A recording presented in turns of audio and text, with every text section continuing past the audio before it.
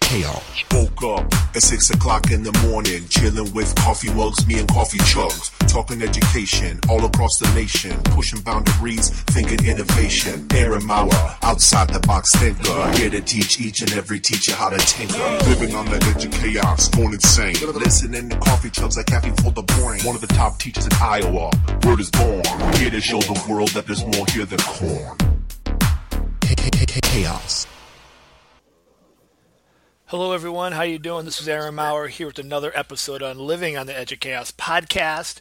As many of you know, I started a new segment to the podcast this year, one to kind of help me streamline my reading, improve my reading habits, and more importantly, start to connect with other people who have a passion for reading and just want to have conversations around books. And so in January of this year, we broke down the book, The Happiness Advantage, with some colleagues of mine that I work with, and that kind of bled over into two amazing episodes. So if you haven't seen or listened to that podcast, definitely worth checking out. And this month here, we are here with a new guest to the show, but not a new guest to my life, someone who I have a huge amount of respect and honor and just so excited to actually have this opportunity to talk books, because her and I have spent many years talking books behind the scenes, and in person we get a chance to come together. So really excited to bring this guest onto the show. And so Nancy, why don't we start by just having you introduce yourself, explain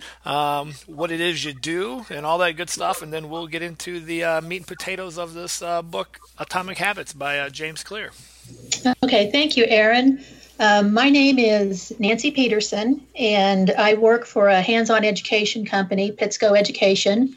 Hopefully, most of your listeners have heard of us before, but kind of the way that I got to come to know Aaron is that one of the jobs that I've done for quite some time here at Pittsco is in the Educator Insights area and doing market research. And back in 2011, when we had a joint venture with Lego Education, I worked with the team at that time to create our first customer advisory board. And Aaron was one of our members in the third year of the existence of the Lego Education Advisory Panel. And then Pittsco also has an advisory group, teacher advisory group. And once I took over the managing of that particular group, I right away reached out to Aaron and said, hey, do you want to come along and help us here? And our teachers give us input on products as they're being developed. They give us ideas for activities, get involved in some of the marketing activities. So through the years, Aaron has been a great resource for us to go to get ideas on how we can improve the products that we have here at Pittsco. But on a personal note, I love to read. Aaron is aware of that, as is anybody who spends any time around me at all, because usually I can work a book into almost any conversation that you have with anybody. And books are so important to me that I have two granddaughters. First one was born in 2018, the second in 2019. And so I have now become an author, not published beyond family, but I have created 5 different board books for my granddaughters. And then also I wrote a family history after interviewing my dad and my aunt. I was able to share that with the family last year. Yeah, awesome. Yeah, so I know, appreciate all the kind words. And I know that back when we first met, geez, that's almost 10 years ago now, when we were together for the Lego and playing with all different products and all that good stuff. I remember in your presentation, you had referenced so many books, and I remember right away, I was like, this is somebody that I know that I'm going to get along very well with, because I am an avid reader. And part of this kind of podcast series is for me to kind of reduce the amount of to-be-read books on my bookshelves. And so so excited to have a chance to dive deep into some books here with you on this particular podcast episode. And for this one, we're taking a look at Atomic Habits by James Clear, a book that probably most of us have at least seen come through our social media streams or book suggestions for anyone that is a book reader. It's been around for a couple of years, since 2018. And basically the whole premise of this book boiled down to about 10, 15 seconds is how our tiny behaviors and making small changes can help us create habits to be much more successful and happy in life. And so before we kind of break down each of the four laws and things like that, I mean, I am curious, Nancy, as you were reading through this, and you've read all sorts of books of all types of things. What were your initial thoughts about this book when you were reading, or when you finished up? I mean, did you find it to be a powerful read, or what were some of your kind of just broad perspectives of this book when you were reading and when you finished up? Well, it's definitely one of those books that you're going to want to read over and over again because there's so much good stuff that you can pull out of it. But one of the first things that came to mind as I was starting to read the book, years ago, I heard John Maxwell speak at a conference, and he talked about when he was growing up, his parents didn't want him to grow up to be the trash kid or the trash man that carries out the trash. They wanted him to have a job where he used books. And so they would pay him to read books instead of taking out the trash. And he talked about a book that he had read back when he was in the 6th grade called As a Man Thinketh by James Allen. And he said it made such an impact on him that he has read it every year since then. So, of course, I had to go get the book and read it. And it talks a lot about your mind and what you think about. And as I started into Atomic Habits, it brought back that memory that if whatever we're thinking about is what we're going to act out, because we always think, well, most times we think through things before we actually do things. And as I was reading the first few chapters in Atomic Habits, he talked about your identity and it's who do you want to become? And it's not so much about, okay, what kind of habits do I want to have when I grow up? It's who do I want to be when I grow up? And of course, all grown up, but I'm never to the point that I don't want to keep being and doing something more or different than what I've done in the past. So it brought back some of those memories about pay attention to what you're thinking about. Yeah, I agree. And I know that early on in the beginning chapters of this book too, the things that really gravitated towards me, I had read this book when it came out in 2018, and I was reading it again, and I found myself agreeing with some of the highlights and notes that I had scribbled on in the book. And we were talking before the recording, I actually have the hard copy of this book, not the Kindle book, which is a whole separate conversation of how we prefer to read. But I found it interesting because there was parts that I had highlighted from where I was in my life in 2018 that when I was reading it this time, I'm like, I just don't know why I highlighted that. And then there was, like new parts of the book that I didn't mark up that I was scribbling notes going, oh, that's so good. Mm-hmm. And so to me, this is one of those books that's worth reading more than once. I agree, because depending on where you are in your journey, I think there's different parts of the book that's going to stand out to you. And early on, to me, the biggest thing that stood out before he gets into his 4 laws of making these tiny gains in life is this idea of falling in love with the process versus goals. And this is always something that, for me, I always seem to like change depending on what I read. I'll read a book about creating goals, and I'm like, yes, that makes sense. And then I read like a book like Atomic Habits, and I'm like, okay, the goals, yeah, maybe it is more about the process. And I think back to when I was training for races and marathons and triathlons, like I was always training so hard for this goal. And once I got there, like I still felt empty. And so now here I am now at a different stage of my life where I'm not racing, but I see a need for exercise, and I struggle with it because I have to retrain my brain to fall in love with the process versus a goal, so to speak. I have to, because I try to pick up the exercise and I realize I'm a little heavier than what I used to be. I'm a little slower, not as strong, and I'm judging myself by my former self versus like fall in love with the process versus like, because every day is going to make you better. You're going to sleep better. You're going to be healthier. You're going to live longer. All those types of things. And so he had in there on that chart too. And then I'm curious about some of your thoughts on this as well. That idea like of that power of tiny gains, right? The idea of getting 1% better every day, or for a year, you can end up 37% times better. Right. If you get 1% worse each day for a year, you decline almost down to 0. And to me, that was a strong message throughout this book. Like, you have to work so hard to keep the positive, but it's very easy to lose it all. Hmm. And it's just like, oh man, it is about the process and not just kind of checking in when you feel good. Right. It's that little by little concept that you don't get there all at one time. It takes a little every day to get to where you're going to be. One of the things that I highlighted in those first couple of chapters that just continues to resonate with me is this idea of what would a healthy person do, and just change out that word healthy with whatever it is that you're trying to accomplish, Mm, and say what would blank do, and then if that's what blank would do, that's what I should be doing if I want to get to be like that. yeah, yeah, And there were so many things that he had in the book that are very actionable, and that, the kind of those trigger phrases that stick with you, that come back to mind as you're going through your day, to stop and ask yourself, what would a healthy person do? Would a healthy person eat the dessert, or would a healthy person get up and go for a walk at the end of the meal instead of eating dessert? So it's right. just little things. Yeah, yeah, and that does kind of segue into the first law that he talks about, which is like making it obvious. And so using that, what would a healthy person do, or like you said, fill in the blanks with whatever it is you're trying to strive to be better. And that first step, it seems so obvious when I read it. Obviously, the law is make it obvious. And as I'm reading through that stuff, I'm like, yeah, like the environment and making things easy is like so duh, but yet we don't do it enough. I think Hmm. about trying to make these shifts within my own life. Like for me, I'm trying to like declutter the amount of stuff I have in the house because I'm always so tired of making a mess and then picking it up. And as opposed to like wasting time constantly picking up, how about I just get rid of the stuff that I don't really need? If it's not there, it can't be messy.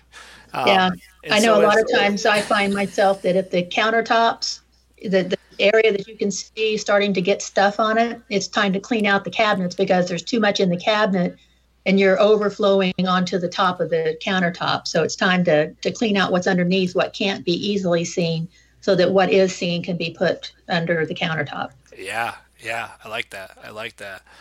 And so I'm curious because there's a part in this first law that I'm not quite sure. Like I agree when I read it, but then I struggle with it. And so to kind of set some context, he talks about the idea that all behavior is driven by the desire to solve a problem. Like that's everything we do is all about solving a problem, whether we realize it or not. And in this first law of making it obvious, he talks about the idea that there are no good or bad habits, only effective habits, and they're effective at solving problems. And like I keep going back and forth on this, and I'm curious. I don't know if that stuck out to you at all, or what your thoughts were when you're kind of reading through that, because then he gets into like habit stacking and trying to create these changes, whether in environment or elsewise.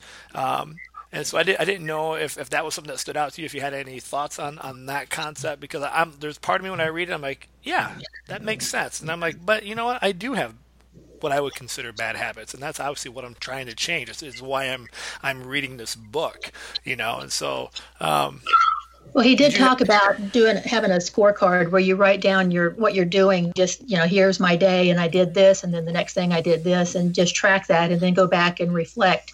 Was that something, a positive habit? Was it a negative habit, or was it neutral? Yeah. And I didn't necessarily look at it from the problem solving standpoint as much as I did back to that identity. Is this Mm, habit going to get me to who I want to be, or is it not going to get me to who I want to be, or does it really not matter? And if it's not getting me to that identity, excuse me, the identity that I want to have, then I need to figure out a way to get that out of my day, so that it's not a habit any longer, so that I can get to the point that I want to get to. So I guess that could be a problem to solve. yeah, yeah. And I know, like for me, I know one thing that I'm trying to do now is I'm trying to keep track of my habits. I'm trying to eliminate some and then add what I would consider positive habits in my life. So like one of the things I used that kind of habit stacking formula and that statement of, after my current habit, I will, build it out. So for me, one of the things I was trying to do is drink more water. And so I've been pretty successful at this. And I just said, after brewing a pot of coffee, I will drink 2 full glasses of water. So I'm just trying to build that like into my habit that every day I'm starting off my day drinking water because it's something that I wasn't doing enough of. And Mhm. as simple as that is, it has really, really paid off. And just giving myself, okay, so I was successful every day in January. So now where does that take me next as I'm trying to move into, a healthy, more sustainable life? But I had to start there of just simply making a goal to drink water. And I'm like, this just seems so dumb. This is what I have to do, but it has paid off huge because I've been successful now for, the time of this recording, a month and a half, by being able to do that. And then I have an X where I just have like this. I have a notebook where I've been marking that off. Do I drink water in the morning? And I'm just like, boom, and just trying to build those once again these tiny little habits that are going to hopefully help me, kind of feel better about life moving forward. Mhm. And something else that kind of stood out to me from this book was the he called the point and call Yeah. to I think it was what the Japanese train stations where they would point at something and then speak what was being done. And in my Yes. mind, I kind of referred to it as talking out loud to myself. I am going to go get a bottle of water and drink that now, or I am going to get up off the couch and go do this, so that you're hearing yourself reinforcing what you want yourself to be doing. That really stuck out to me.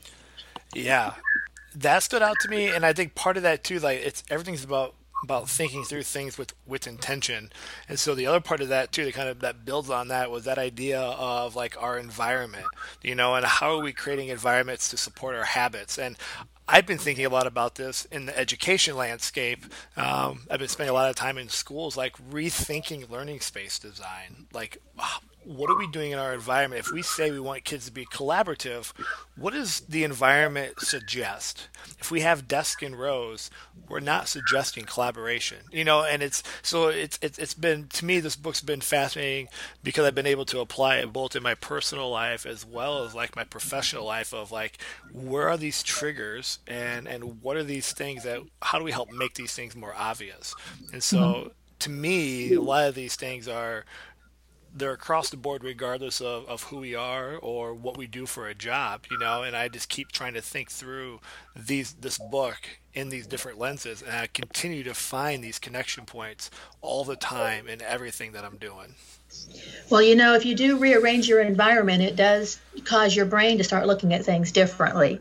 And this whole law about making it obvious, it's all those cues that are in your environment that when I see this, trained myself to respond in this manner. So changing up the environment that we're in is going to cause our brain to stop and say, hey, there's something different here.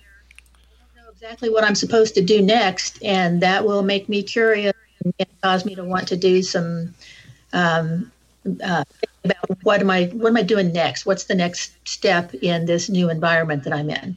Yeah, and as we think about kind of restructuring the environment a little bit, it does kind of naturally flow. I think this whole book just kind of flows in itself pretty seamlessly into his second law, that idea of making it attractive. So if we are going to make some changes and adjustments to our environment or to our habits or to our routines, part of that, in order for it to stick, where it's not just like, yay, I did this for 2 days, now I can celebrate and stop doing it, is we have to make these things attractive. And so when you were kind of unearthing law two here about making it attractive, what were some things that really stood out to you in this part of the book in terms of helping to kind of create this positive change in our lives?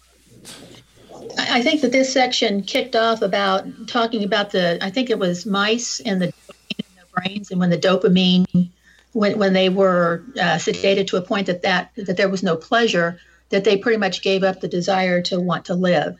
And so having rewards or knowing that something positive is coming my way if I respond in a certain manner, that causes the dopamine in your brain to start triggering, and it brings that excitement. So you start craving to want to be able to do that. Whether it's a good habit or a bad habit, it's the chemical triggering in your brain that are causing you to want to do certain things.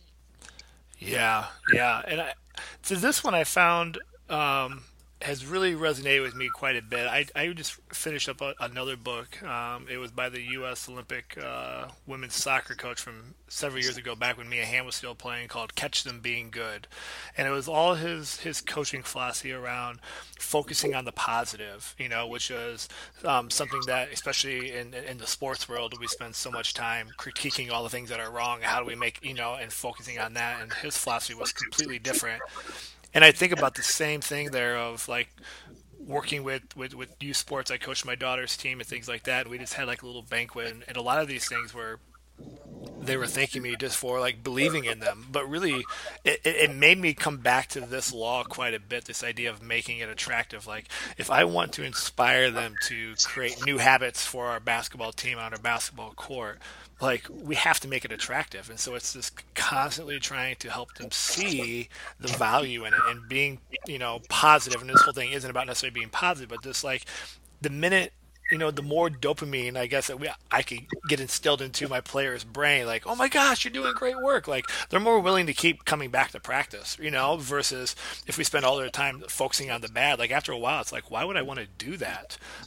And so this law really resonated a lot with me from that angle of helping people, celebrate the actions that are going to help move people forward. 'Cause I think so much of what we do, I think about education. We look at the numbers and the negative numbers. Schools aren't proficient, kids aren't proficient. What are we going to do? Versus like, let's look at the good and let's run with the good and those types of things. To me, I was like, we need to have some more of this because I think it's so easy to be so critical of ourselves and others, and it just doesn't make you want to actually truly do a whole lot of change when you feel crummy all the time.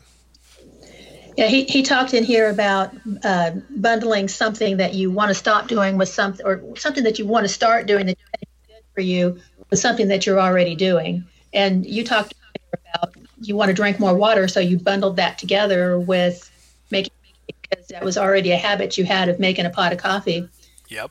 Bundling together what I want to do makes you start craving coffee or craving water when you make a pot of coffee.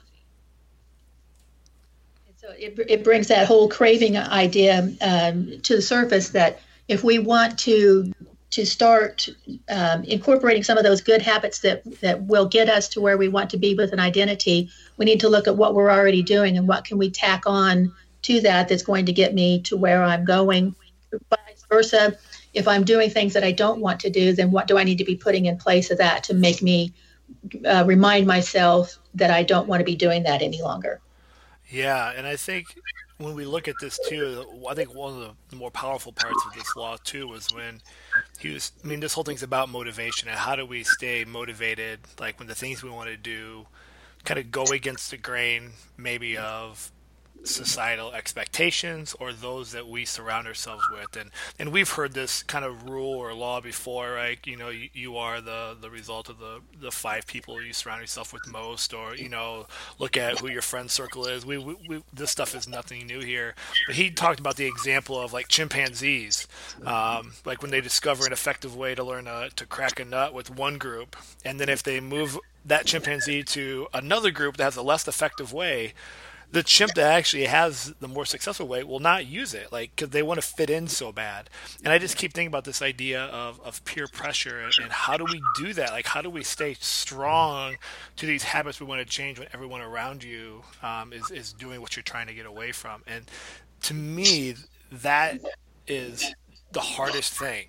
Like, I was just thinking of, like, trying to eat healthy, and the other night we went out for dinner and with some friends and a concert, and I completely splurged because everybody bought appetizers, and I'm like, I'm not gonna be the only one who doesn't eat, And so, like, you find yourself, and I just start to notice all these little nuances of where these habits are, like in many routines of my life, and it's like, okay, so how do you work through that? Like, they weren't forcing the onion rings down my throat, but yet I was so compelled to eat. I don't know. I just find that fascinating too, because I think it's one thing for me to be able to drink water while I wait for my coffee to brew. It's a whole nother beast when I'm out with people and you have like the social context that come with it, or with kids dealing with peer pressure. Right. So we want to surround ourselves with people that are going to be doing the things that we want to do. He had a quote in the book about most days would rather be wrong with the crowd than be right by ourselves. And Yes. you're exactly right when you say that we crave that belonging, and we have to be the only one at the table that's not partaking of the appetizer, because that draws attention to us, and maybe in a way that we don't want that to be drawn. Yeah. Yeah. And I know, like, for me too, I was thinking, like, one of the things that I'm starting up, like next week for me too, is like, I'm trying to get myself around people who are like doing the things that I want to do. And so I've kind of gotten away from that. And, like for me, like we talked about that bundling of the action, like I've been trying to get like back to the gym, and I went like 3 weeks ago and I felt so out of place. I haven't returned. Like I was just like, I can't do this. Like, and I was like, and I used to be like the person that was in there, like throwing the weights around, like, hey, look at me, and now I was like so intimidated. And so I've had to like rethink through this bundling of stuff here. And so now I'm trying to like, I have an exercise bike. I have my bike on that I used to train on, and I'm like, okay, so I'm gonna watch Netflix, but I have to ride my bike if I want to watch Netflix, and just trying to rethink these bundling of actions so that when I'm ready to build some confidence that way, so that when I do move myself back into the societal things like of going back to the gym, I'm not going to be so overwhelmed or feel, less than, which I know I shouldn't, but it happens. And so sometimes I think it's like sometimes we have to start with just ourselves internally before we can actually make those societal changes, and I think if I can get back in that routine of exercising and taking care of myself, I think the next time I go out to dinner, it's going to be easier for me to say, no, I pass on the onion rings, because I've now built in, my own system that I know is starting to work. Yeah, bring me a salad to munch on while everybody else is eating the onion rings. Yeah, exactly. He talked in the book about some guy that wired a bike to power his computer so that he could watch Netflix. And so the only way he could watch Netflix was to be riding his bike. And I was like, I need to get one of those. Sounds like the next Pittsco product here. I think you're on to something. Yeah. But yeah, so I think this law here really resonates a lot with, I think, a lot of things that people do struggle with in terms of like trying to make some of these changes that we know that we want to do. And so, as I thought through that stuff, I'm like, okay, I'm reading this, it makes sense, but I know that I still struggle there. That's where I thought this third law that he calls, make it easy, has, for me, I've started to see the biggest bang for the buck and started to see some change in my own life, both in my professional life and my personal life. That idea of, and I think this speaks volumes so much in education, and I don't know, maybe it does in the business side of the world too, where he says in Law 3 of making it easy that we're so focused on figuring out the best approach that we never get around to taking action. Mm-hmm. And I feel like that right there is like the bane of my existence when it comes to education. We will meet and talk about everything, but we will never actually move into action. And so, as you were coming through that make it easy, that Law 3, and you were thinking about these other laws, what were some of your key takeaways in this law? The whole idea of removing friction and making something as easy as possible. I'll give examples of things that I've done recently that have made it easy because of how simple it is. One of them is journaling, and it's something that I've done off and on for years. But you get to the point that you think, oh gosh, if I'm going to journal, it's going to take a whole lot of time, and I'm going to get sidetracked and not be able to get the work done that I need to get done. So you say, well, tomorrow or the next day, and before you know it, you stop journaling. And I listened to Daniel Pink. I've read most of his books, and he had a video clip last summer where he talked about having a book that he wrote in every night, and it was just like 3 sentences. So I bought one of those journals, and every night it's not a whole lot of journaling, but it's a few ideas every day that I write down. I do it before I go to bed, and it's right there by my chair in the family room. So that's the last thing that I do as I'm getting ready to close down for the evening. I grab that book, write a few notes for the day, and off I go. So, and most people are going to start a journal that's a 365-day journal on the first day of the year. I started mine, I think, on August 1st. And it's like, okay, so there's 7 months in there that are empty for the first 7 months of the year. But big deal. It's my journal. I'll do it the way that I want to. I just made it easy for me to be able to do that. Yeah, yeah. And I mean, it reminds me a lot too. As you're talking about that, it reminds me of he's got that diagram of the habit line. I think that's also in this section here, where the more repetitions we have of a habit, at some point you reach this what he called the habit line, where it just starts to become automatic. And so by this idea here of keeping it easy, if it's easy and we can keep doing it on a daily basis, at some point it just becomes automatic. Like we don't think twice about it. So I've been doing something similar. I write in the morning, and I just try to write down one sentence of what I'm grateful for. What was I grateful for the day before? And I only give myself one line of paper. So I can't write a whole story. Right. So I do that, and then I'm Xing. Did I drink water? Did I take my vitamin? Like my whole morning routine is literally should take no more than 90 seconds, and that's including drinking the water.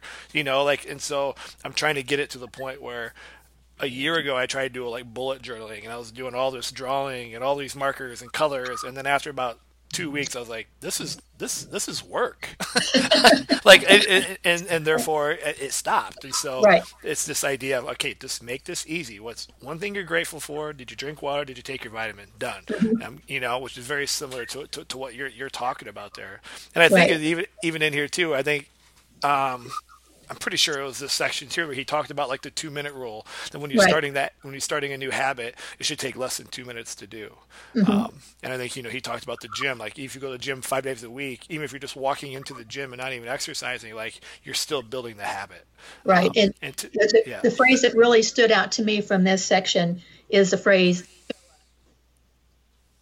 you got to show up if you're going to do something. And going to the gym, if I don't ever step in the gym, I'm not ever going to exercise. But if I show up, I'm going to exercise.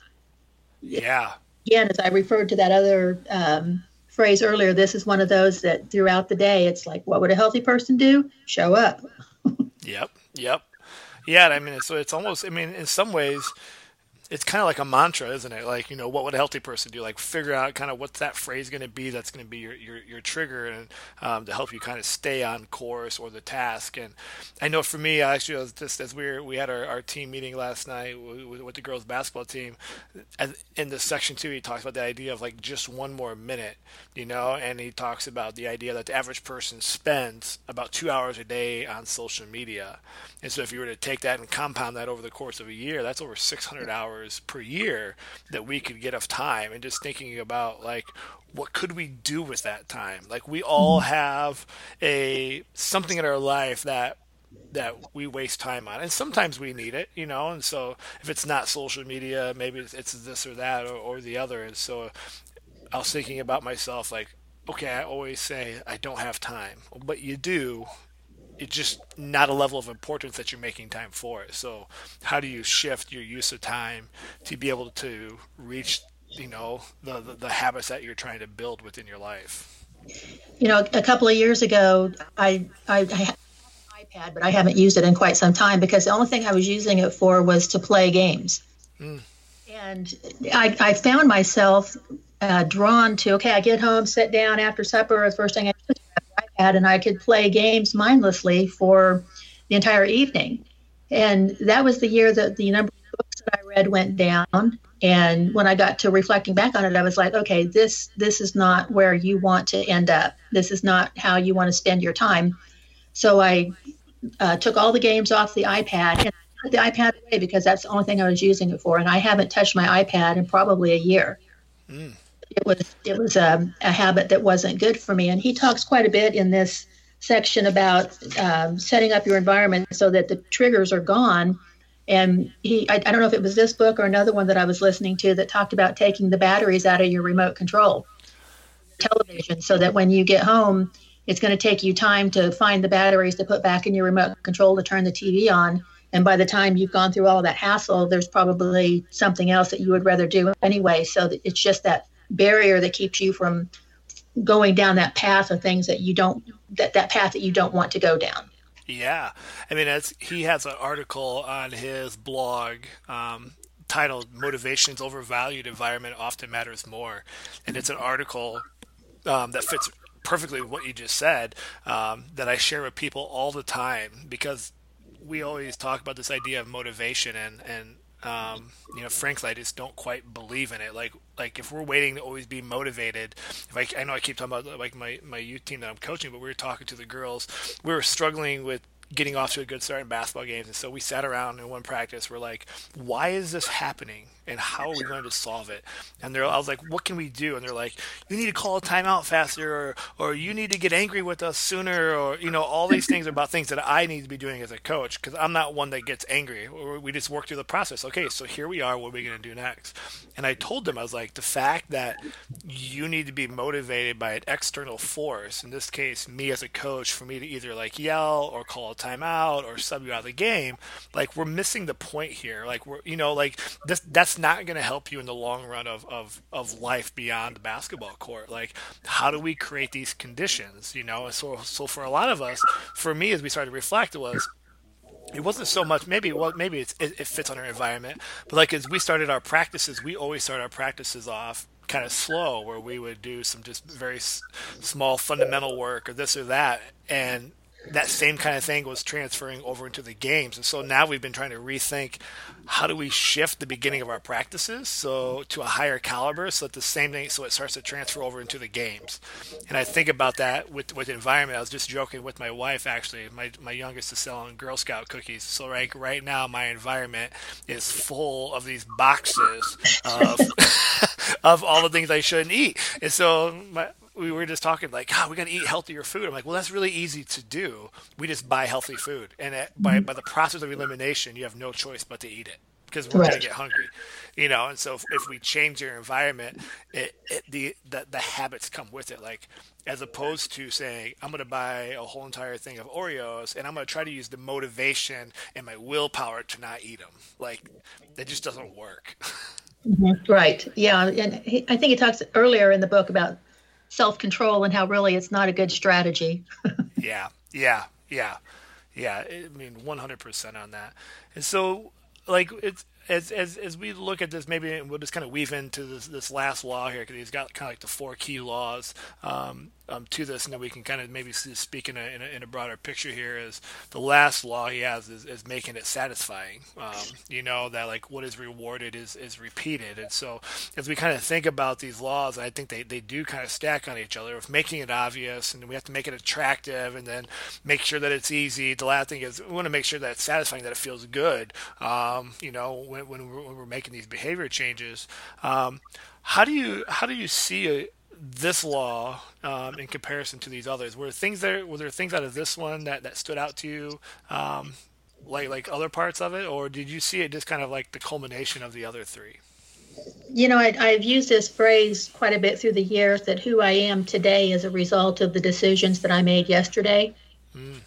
And he talks quite a bit in this section on the 4th law about how some rewards aren't obvious until later. So, for example, if I work out at the gym, if I eat healthy, if I train for this marathon, then I'm able to run the marathon. But the reward isn't until you get to the end. Or if I take a certain amount of money out of my paycheck today, and next paycheck and the next paycheck, then when I get to the age that I no longer want to be working a full-time job, I will have enough money that I can live off of what I set aside for the future. But it's really hard for us to defer some of that, because we can't see the immediate reward on that. So being able to create something so that you can see an immediate reward. You talked about checking off every day that you drank your water, having a that says, here's I contributed to my 401k this week and this week and this week. I made it automatic so I don't have to think about it. But if there are other things that you do need to consciously do on a day-by-day basis that aren't automatically set up for you like that, having a chart that you can just put an X on, or your calendar that you put a sticker or a colored marker to indicate that I showed up here, is going to be the reward that you might need to get you to that ultimate reward that you're seeking. Yeah. I mean, those visual cues are huge for us. We have to visually see the things happening. And so I think that this is where he talks about like the paperclip example of the guy that was taking a paperclip every time he completed a task, and he would take one paperclip from a jar and move it to the other, or you can use marbles or whatever it is that works for you. For me, it's that habit tracker. Like, I don't want to see an empty square. Like now, I think it's also Seinfeld kind of had that thing too, where he would write a joke every day, and he kind of had this whole entire grid on his wall. So now I'm to the point where I don't want to mess it up. Mm-hmm. But I also have to remember that if I do mess it up, it's okay. Like, I think it does kind of bounce back to one of the previous laws there that, it's all about staying in motion. And so if I mess up the routine, or the string of events, like, one event doesn't identify you. One decision doesn't identify who you are for the rest of your life. And so you just have to get back on the saddle and just start it up again. And so I think there's with this, for me, I have to make sure that I'm careful that I don't mess up the streak and then quit thinking that I failed. Like, nope, Right. it's just today's a new day, and we get back up and when we keep going, because I think that's also hard for people. Like when the streak gets broken, like, oh, I just messed up. And as opposed to saying, nope, it's just part of the journey. One missed day versus 70 successful days, the positive are outweighing the negative. Right. And tomorrow is a new day, and we're going to start a new trend. So you don't just give up because you miss a day. You just keep in there. He did say never miss twice. If you miss one day, try to get back on track as quickly as possible. And that's what you're saying. Yeah, and I think this comes again. He had the stuff at the beginning about making 1% gains. You can make 37% gain in 1 year versus down to zero if you went 1% negative. And here, you kind of hear this recurring theme. He said, if you start with $100, a 50% gain will take you to $150. But you only need a 33% loss to take you back to 100, and so Right. it's avoiding the 33% loss, is just as valuable as achieving a 50% gain. So that, just like you said, like, you just got to get back in the saddle. You got to get right back up and get after it. Like, don't let it spiral out of control, because you can definitely find yourself moving in the wrong direction. Well, and every time you do fulfill the goal that you set, or as you're achieving the habits that you want to have, he talks about casting votes for the type of person you want to be. And so every time you check one of those boxes, you're voting for yourself to be that person that you desire to be at some point in time. Yeah. And so I know that there's some other parts to this book too. There's like, I don't know, I just kind of grouped it as like the advanced tactics, and just he has other things that he talks about beyond these four laws as he tries to kind of bring things together. Some of the things that stood out to me, and then I don't know if there's other things that stood out to you, was he talks about some questions to ask yourself on your habits. Like what, to get started, like what feels like fun to me, but maybe work to others, or what makes me lose track of time, or where do I get greater returns than the average person.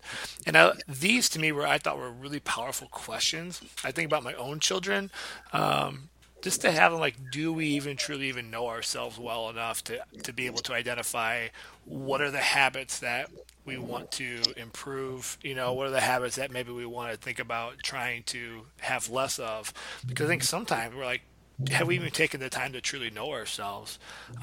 And to me, I thought this was a really powerful section. Even though it was at the end of the book, I almost feel like that's where you need to start. I think about my kids, like, if I want them to think about making, their own atomic habits, like, when's the last time they've really kind of processed who they are and maybe what they consider themselves to be good at, and where do they lose time when they're involved in stuff? And so I didn't know at the end of this book, was there anything that stood out to you beyond those four laws? Because I know there's more to it than that, but I didn't know if there was anything that really you gravitated to at the end.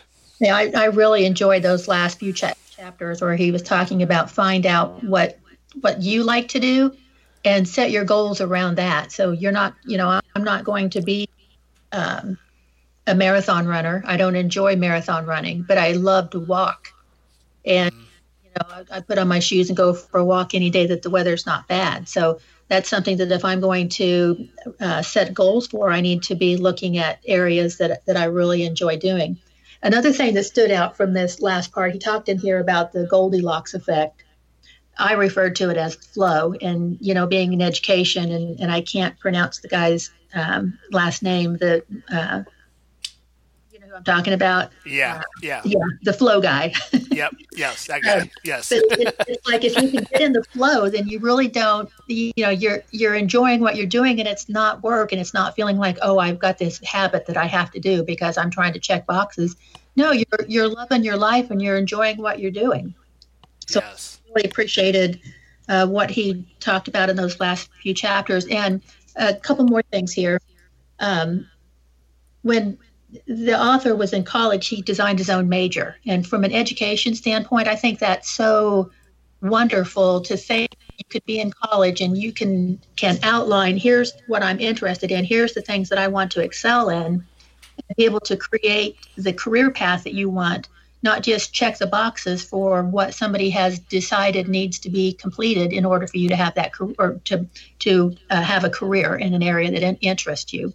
And I really see not just from what he wrote about here in the book, but I can see that from a trend in the future of people having a little more control over how they educate themselves to be successful in the world that they're going to live in. Yeah, yeah, and it reminds me a lot too of. I was just listening to a podcast with Ryan Holiday and Tim Ferriss, and they were talking. Ryan Holiday was talking about how he dropped out of college, and so he went in and was like, "What do I need to fill out if I'm dropping out of college?" And they just looked at him like, "Well, nothing." Like there's just like, and they spent a lot of time on this, and it really resonates with what you're saying. This idea, like we're gonna make these decisions, and like we are in charge of our life, and like they were talking about, like he left college, but in his brain, in the brains of so many people, when we make a decision or if we make a mistake or whatever it might be, we think it's so permanent. Where he was like, it took I think it was like his father or someone, that part I could have wrong, said like, you can always go back to college whenever you want.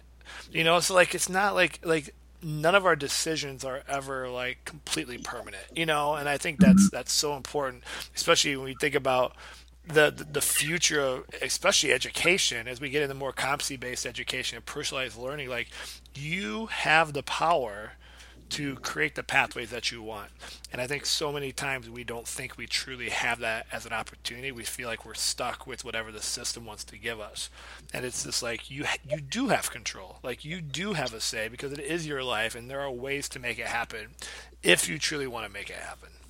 And, I think today that's more true than it ever has been in history, that if I am interested in something and I want to learn about it, I don't necessarily have to go to a school or to a college or to a university to learn about that. I have access to YouTube. I have access to all of these, to websites. I have access to books, and I can go through the content of that and get myself to a point that I can find gainful employment because I've educated myself. Yeah. No, I think it's so true. Yeah, I think just like you said, like I don't know that's always been the case, but it definitely is the case in this day and age. I mean, the amount of stuff that we have access to. I mean, information is easily accessible now. It's just a matter of what we're going to do with it. Are we going to stay passive with it, or are we going to move into action with the opportunities that we actually have, all around us, basically at our fingertips, with our phones and all our devices. And so, as we kind of think through the last kind of final steps here, I want to be respectful of your time, and you and I could talk probably books for days on end. As we think big picture of this book. As we were looking through this, like, did you enjoy the book? And more importantly, as I phrase that, like the idea of, has it made any sort of impact in your life, or do you foresee it making an impact in your life? Because I guess as I read more and more books, there's books I'm like, oh, that was a good read, but now I want to get to the point where like I need a book that's going to help, like, not just change my thinking, but move me into making changes, like in my life as well. And so what were your overall thoughts of this book? Were there things that stood out to you that you've been able to implement, or maybe some of your biggest takeaways? This is definitely an enjoyable book, and as I said earlier, one that I will likely read again in the future. I felt that it was one of the more actionable books. A lot of times I read books that they have a lot of interesting ideas, but they don't necessarily tell you how to put them into action. I felt that he did a really nice job of not just outlining the theory behind why we do things that we do, but giving you practical steps of here, if this is what you're going through, do this, and then this, and then this. The habit stacking and the putting things that you need to do on top of things that you already do. And there's just a lot of things that he had in the book that help an individual who's trying to become who they want to be in the future to take the steps today to get to where they want to be in the future. Yeah, and for those listening that have listened this far, in the show notes, I will have links. I've been going through and gathering. His blog is just a wealth of resources. But what I like about this book, too, is he gives ideas, but he has the templates for everything. And so he's got links to the habit loop, and he's got the habit scorecard template, and he's got the habit stacking template. And I mean, it's just all these things that he talks about in the book that are freely available. And so these are many tools that as I've been reading this book again, printing off and trying to figure out how they apply and how they can help me. And so we'll definitely make sure those downloads and templates get embedded into the show notes. And I would agree with you. This is a book that kind of helped me move into action, and kind of like the book we read before, the Happiness Advantage, was very much the same way. Like this whole thing of like, it wasn't like, hey, let's just feel good, but like, here are things that you can go try like right now. And so I think this is what makes this book so powerful. And for me in my office, is I'm trying to eliminate 2 bookshelves of books, but I'm building out a new shelf on the wall for the books that are essential books that I'll read again. And this book is going to make the cut and actually like make it to that new shelf. And so it's the first one of the year that's making it over. So I agree. To me, it is a book worth keeping and definitely checking out from time to time, just to kind of brush up on your skills and your habits and all that good stuff as we're trying to figure out how to lead, a better life. So I would challenge any of the listeners to apply the 2-minute rule. Show up, go to jamesclear.com and sign up for his newsletter. And takes a few minutes every week when that newsletter drops into your inbox to apply the practical things that he will send to you. Yes, and I'm so glad you brought that up, because that is such a wonderful newsletter. He's got that new structure, that 3-2-1 structure. It doesn't take much to read, and right. I have a folder for it because he has so many incredible. Every time I read, I'm like, that's a good quote. That's a good quote. Yeah. And I'm just like, oh. After I just spent all of the end of 2019 like unsubscribing from all these newsletters and things that I just never use, and his is one. I kept about 20 of them, and that is so far like it's one of the best ones out there. Mm-hmm. Yep, I agree. So as we wrap this up, Nancy, are there any final thoughts? Anything we didn't share about the book that you want to make sure the listeners get a hold of, or do you think we've knocked it out of the park here? I think we've knocked it out of the park, and I really appreciate the opportunity to be part of your show today, Aaron. It's a great podcast to listen to, and I'm glad to be part of it. Well, thank you for joining. I was so excited when you reached out and said you're willing to come talk about books. I'm like, all right. My good friend Nancy, we always talk books when we do get a chance to connect in person, which is always at least once a year for the most part. And so it was good to actually bring this conversation for others to listen to. And for those that are listening, there's opportunities in the links in the show notes for you to respond and share your own insights and thoughts if you read the book and want us to be aware of what you were thinking. And Nancy, I can't thank you so much for taking time out of your schedule to talk with me. All right, Aaron, have a great day. Thank you.